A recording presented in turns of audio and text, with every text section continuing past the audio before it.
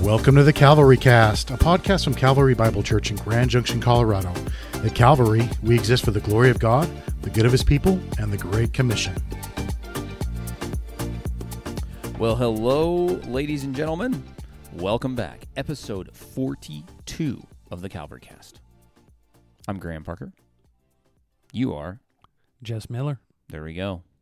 That's it. Good. That's our introduction. I was thinking, because we told people, like 2 months ago, we were going to release an episode every week, and then we stopped, and we haven't for like 2 weeks. This is what the Calvary Cast is like a surprise album from your favorite artist. You never know when it's going to drop. You never know when it's going to drop. You know, you hear Did about we that. actually commit weekly, or did we say we're going to try to do that? That's we what- always we always leave say we're ourselves gonna a try. wiggle room because we know. Right. We know ourselves. we have really high standards for ourselves. Yeah. We got to make sure that we always leave ourselves wiggle room. And our yes is more like yeesh, and our no is then maybe our no is no. I don't know. We're like a non-committal college student. Right. No offense to any college students that listen, but I'll make this joke about like my brother when he was in college and lived in the same town as us. I'd say, "Hey, do you want to come over and hang out?" Maybe. Let me see what else is going on. Yeah, very nice. Always Make gotta you have- feel warm and fuzzy. Yeah, like, oh, okay. You always got to have an excuse, something else to Yeah. be able to do. Make you feel warm and fuzzy. Which we need to feel warm and fuzzy right now because we got buried in a snowstorm in October, Buried which in is snow. really weird. Biggest snow I think we've had since we've been here. And cold. It It's is just cold. not fun, but it's supposed to be 60s again by the weekend, so there's hope. There's hope. And that was the weather report brought to you by the weather. Yeah, there we go. That's for free. Anyway, what are we doing today? All right, we're going to talk about Titus, specifically Titus 3, and the first, 8 verses in there. And I think it's important for our time. We've got the election season coming up. I think We there's do? Yeah, you haven't heard about that? No. Right. There's yeah. an election coming up? For Yeah. what? School board? I don't remember what it's for, but you know, Oh. that comes. It's important, I guess. So we're gonna, and we're not gonna talk about the political element of that, but this is applicable to that season for Christians, but also just for any time in our lives. So we'll talk about this a little bit, and we'll go from there and see how it goes. You want me to read these? Or are you going to read these? Yeah, why don't you read them? Why don't you read chapter 2, verse 11, and read through chapter 3, verse 8? All right. So, Paul writes, "For the grace of God has appeared, bringing salvation for all people, training us to renounce ungodliness and worldly passions, and to live self-controlled, upright, and godly lives in the present age, waiting for our blessed hope, the appearing of the glory of our great God and Savior Jesus Christ, who gave himself for us to redeem us from all lawlessness and to purify for himself a people for his own possession who are zealous for good works. Declare these things, exhort and rebuke with all authority, let no one disregard you. Remind them to be submissive to rulers and authorities, to be obedient, to be ready for every good work, to speak evil of no one, to avoid quarreling, to be gentle, and to show perfect courtesy toward all people. For we ourselves are once foolish, disobedient, led astray, slaves to various passions and pleasures, passing our days in malice and envy, hated by others and hating one another. But when the goodness and loving kindness of God our Savior appeared, he saved us, not because of works done by us in righteousness, but according to his own mercy, by the washing of regeneration and renewal of the Holy Spirit, whom he poured out on us richly through Jesus Christ our Savior, so that being justified by his grace, we might become heirs according to the hope of eternal life. The saying is trustworthy, and I want you to insist on these things, so that those who have believed in God may be careful to devote themselves to good works. These things are excellent and profitable for people." Good. So, I mean, in general, as we analyze what we just read, we think about our salvation. We need to look at it in different aspects. But one of the things that's really clear is that God has saved us out to be a separate, holy, unique people in this world. We are to be different than the world around us and different than the way we were, right? So we saw that a number of ways through this, and how, the grace of God has appeared, and we've experienced His salvation, and that grace is training us to renounce our ungodliness and worldly passions and to live self-controlled, upright, and godly lives in the present age. And when Paul talks about in other places this age, he terms it the evil age, in not just the day we're living in, but obviously 2,000 years ago. And the idea is that we as a people are called out to be different. We're saved, very unique people. Verse 14, He gave Himself to redeem us from all lawlessness and to purify for Himself a people for His own possession. And here's the key phrase, who are zealous for good works. And I don't know if the listeners noticed, but as you were reading through that term, good works, shows up a number of times. It's very important and very prominent in Paul's letter to Titus. Yeah, it dominates the letter, actually. I think like the theme has to be, right, the importance of sound theology, but how that translate into good works. And I think that's important to bring up because it's obviously 100% true. We're saved 100 by grace alone, is what we'll see in this. God's working entirely, and when God saves someone, He keeps them saved, and it's apart from any works that we've done, any of our own righteousness. But we're saved to good works, right? And so God has wanted a people who would be, according to chapter 2, verse 14, zealous for them. Always looking to be able to do good works. So we're a people zealous for good works.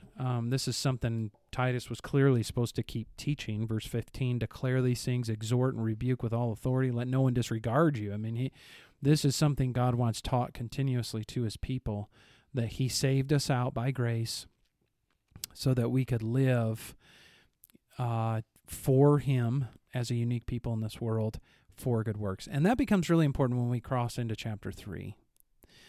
Because I would say that chapter 3, verses 1 through 8, are primarily teaching us how to live in this present age,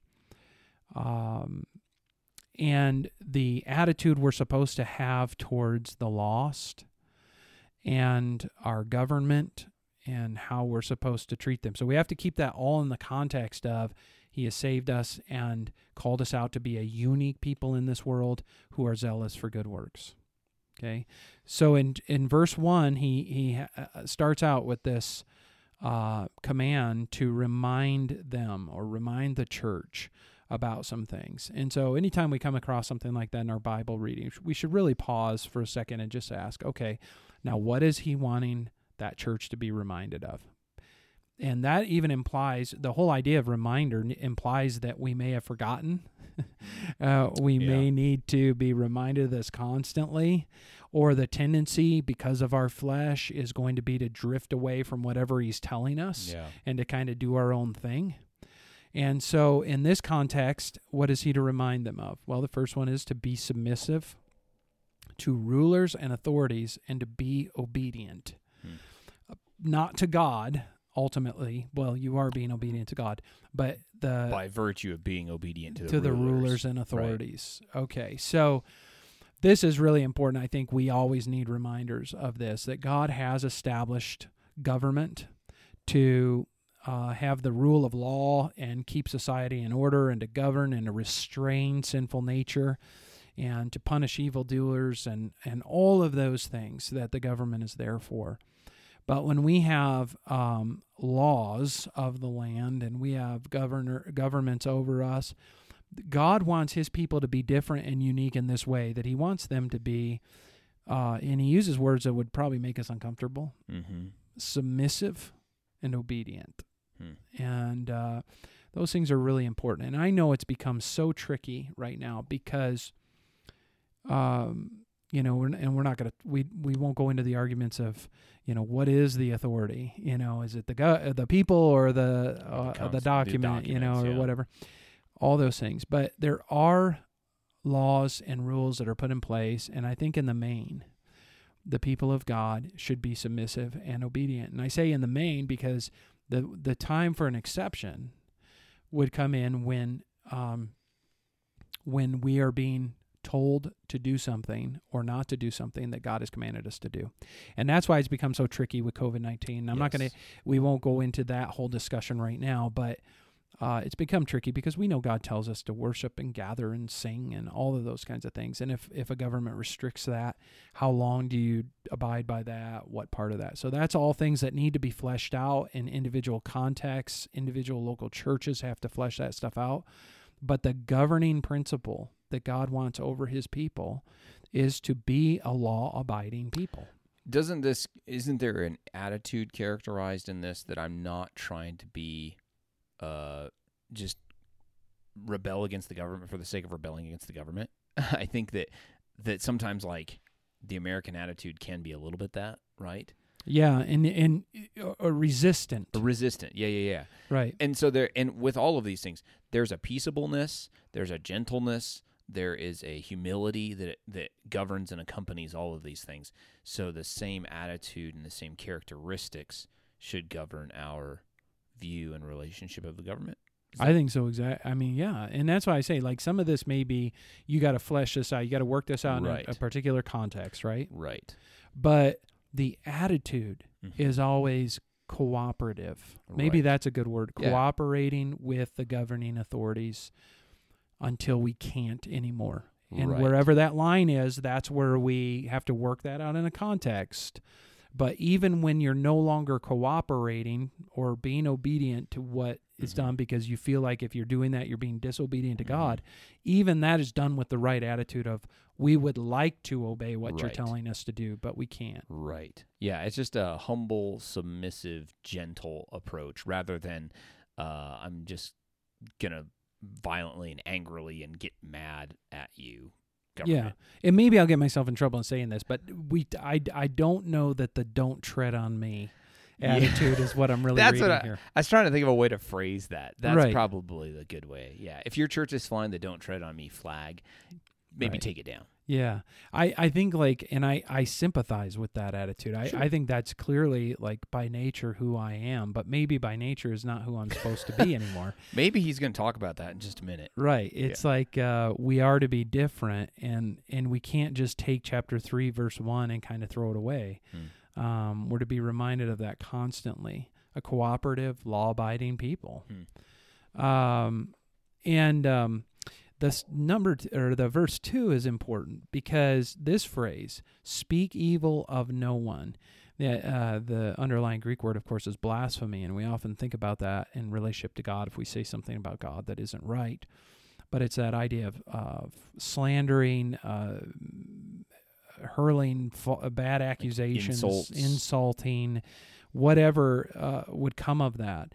But we're not to speak evil of no one. And I think, like, in the next phrase, to avoid quarreling, to be gentle, and show perfect courtesy towards all people. Would you describe the general election that we're seeing right now? And we do know that it's a presidential election, right? We were joking earlier. But, like, would you describe that as happening? Like, I mean, in other words, I guess what I'm trying to say is Christian people, no matter what we see in a candidate, no matter what we disagree with, we cannot speak evil of people. Right. You can disagree with the policies of another candidate without speaking evil of them. Right.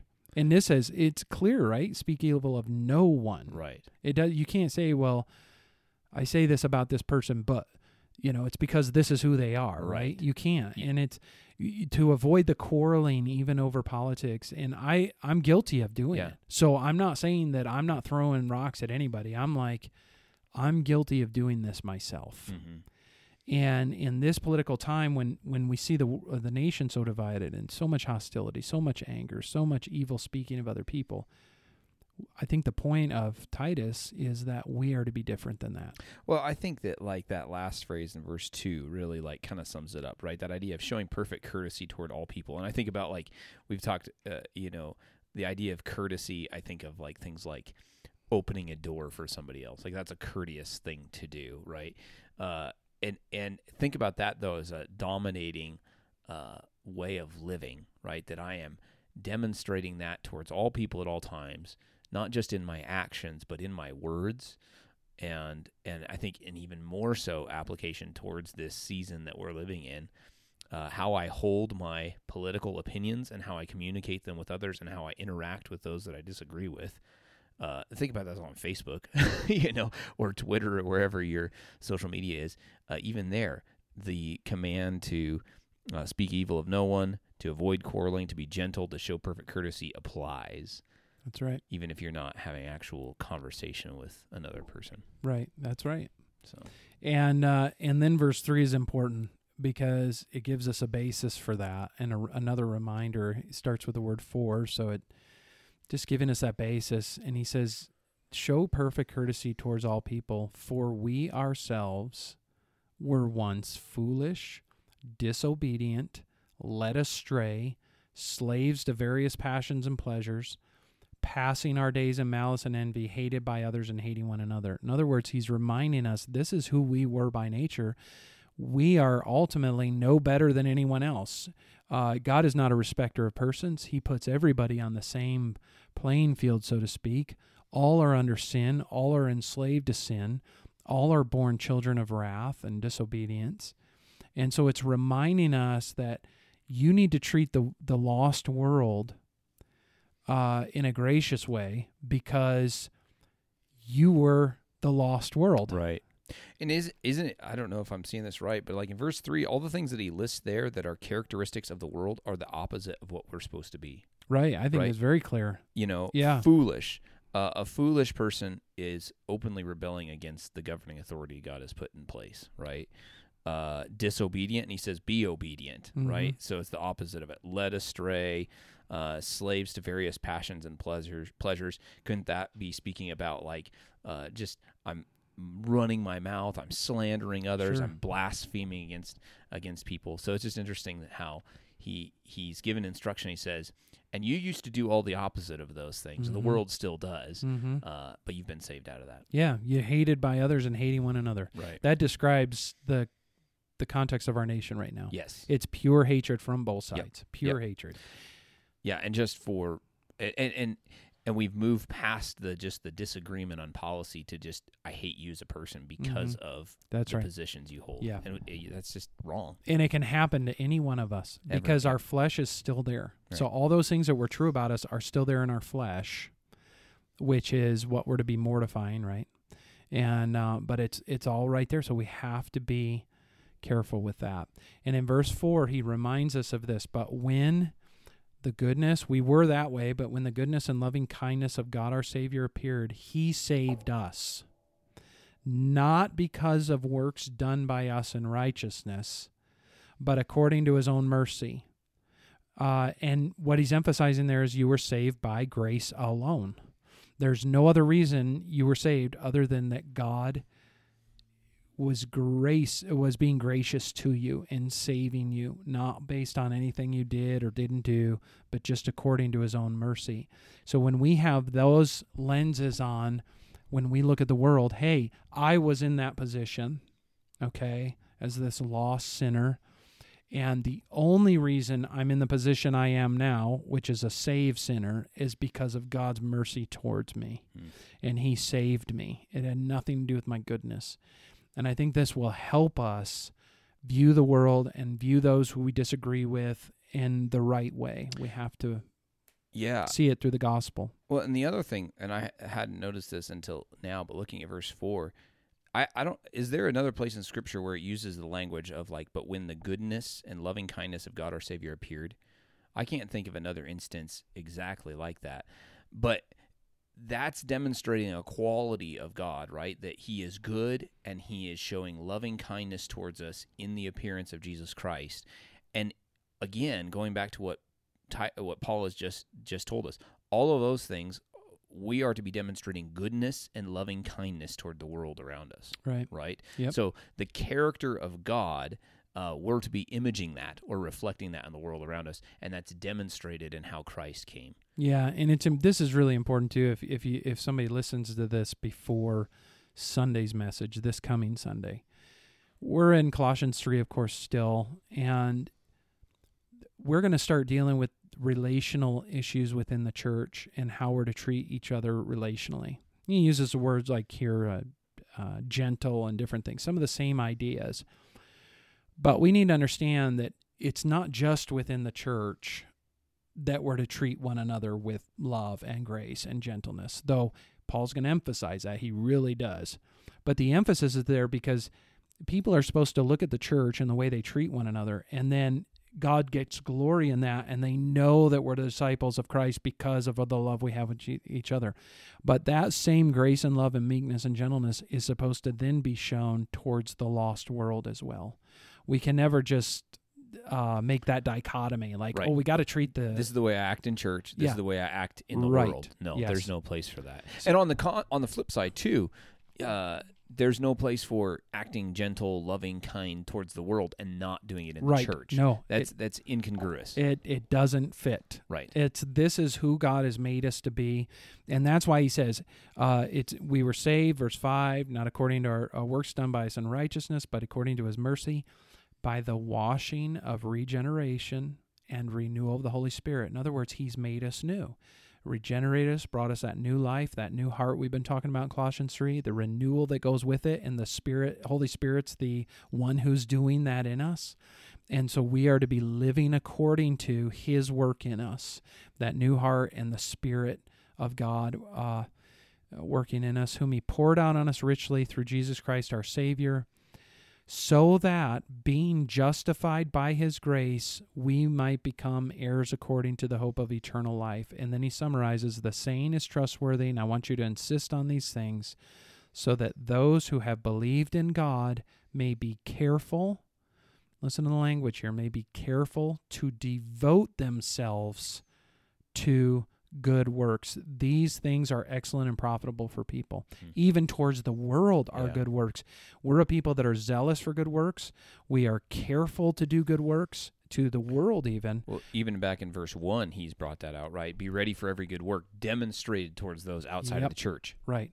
And that's how we're going to do it. That's how we're going to glorify God. We're going to demonstrate what he's done for us and the grace. And it's really through those good works and the proclamation of the gospel that God uses, I think, to draw people to himself. Yeah. And we can't say just good works does that. No, we need the proclamation of the gospel. Yeah.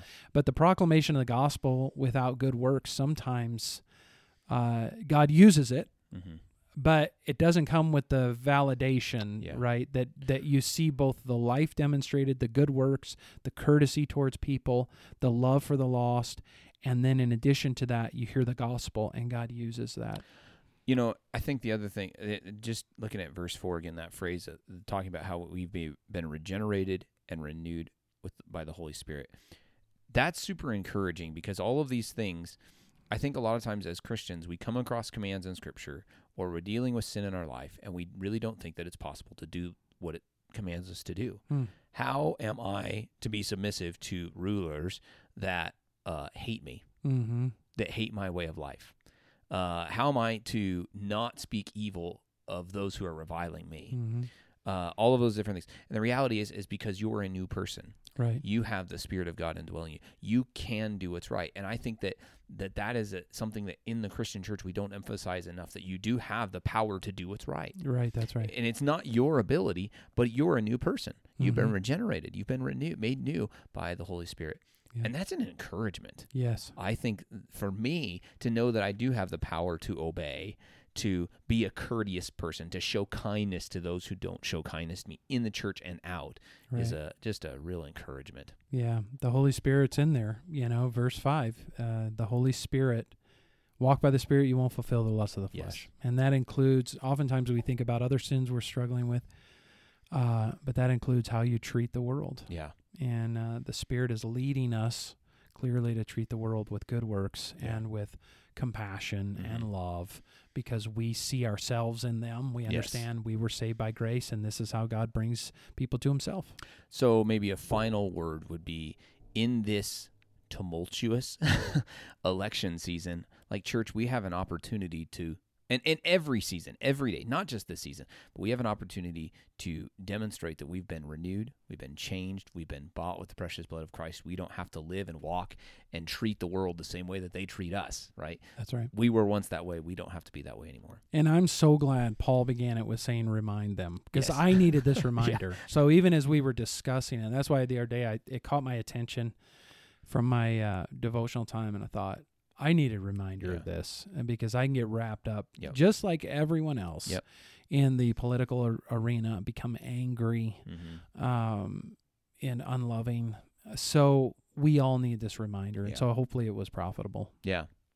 Well, we do hope this conversation has been profitable and helpful for you. Again, we always want to hear from you, so if you have questions, comments, concerns, or ideas, email us at thecalvarycast@gmail.com, or if you're in our church, just come up and talk to us, shoot us a text, or give us a phone call. At Calvary, we exist for the glory of God, the good of his people, and the Great Commission. So until next time.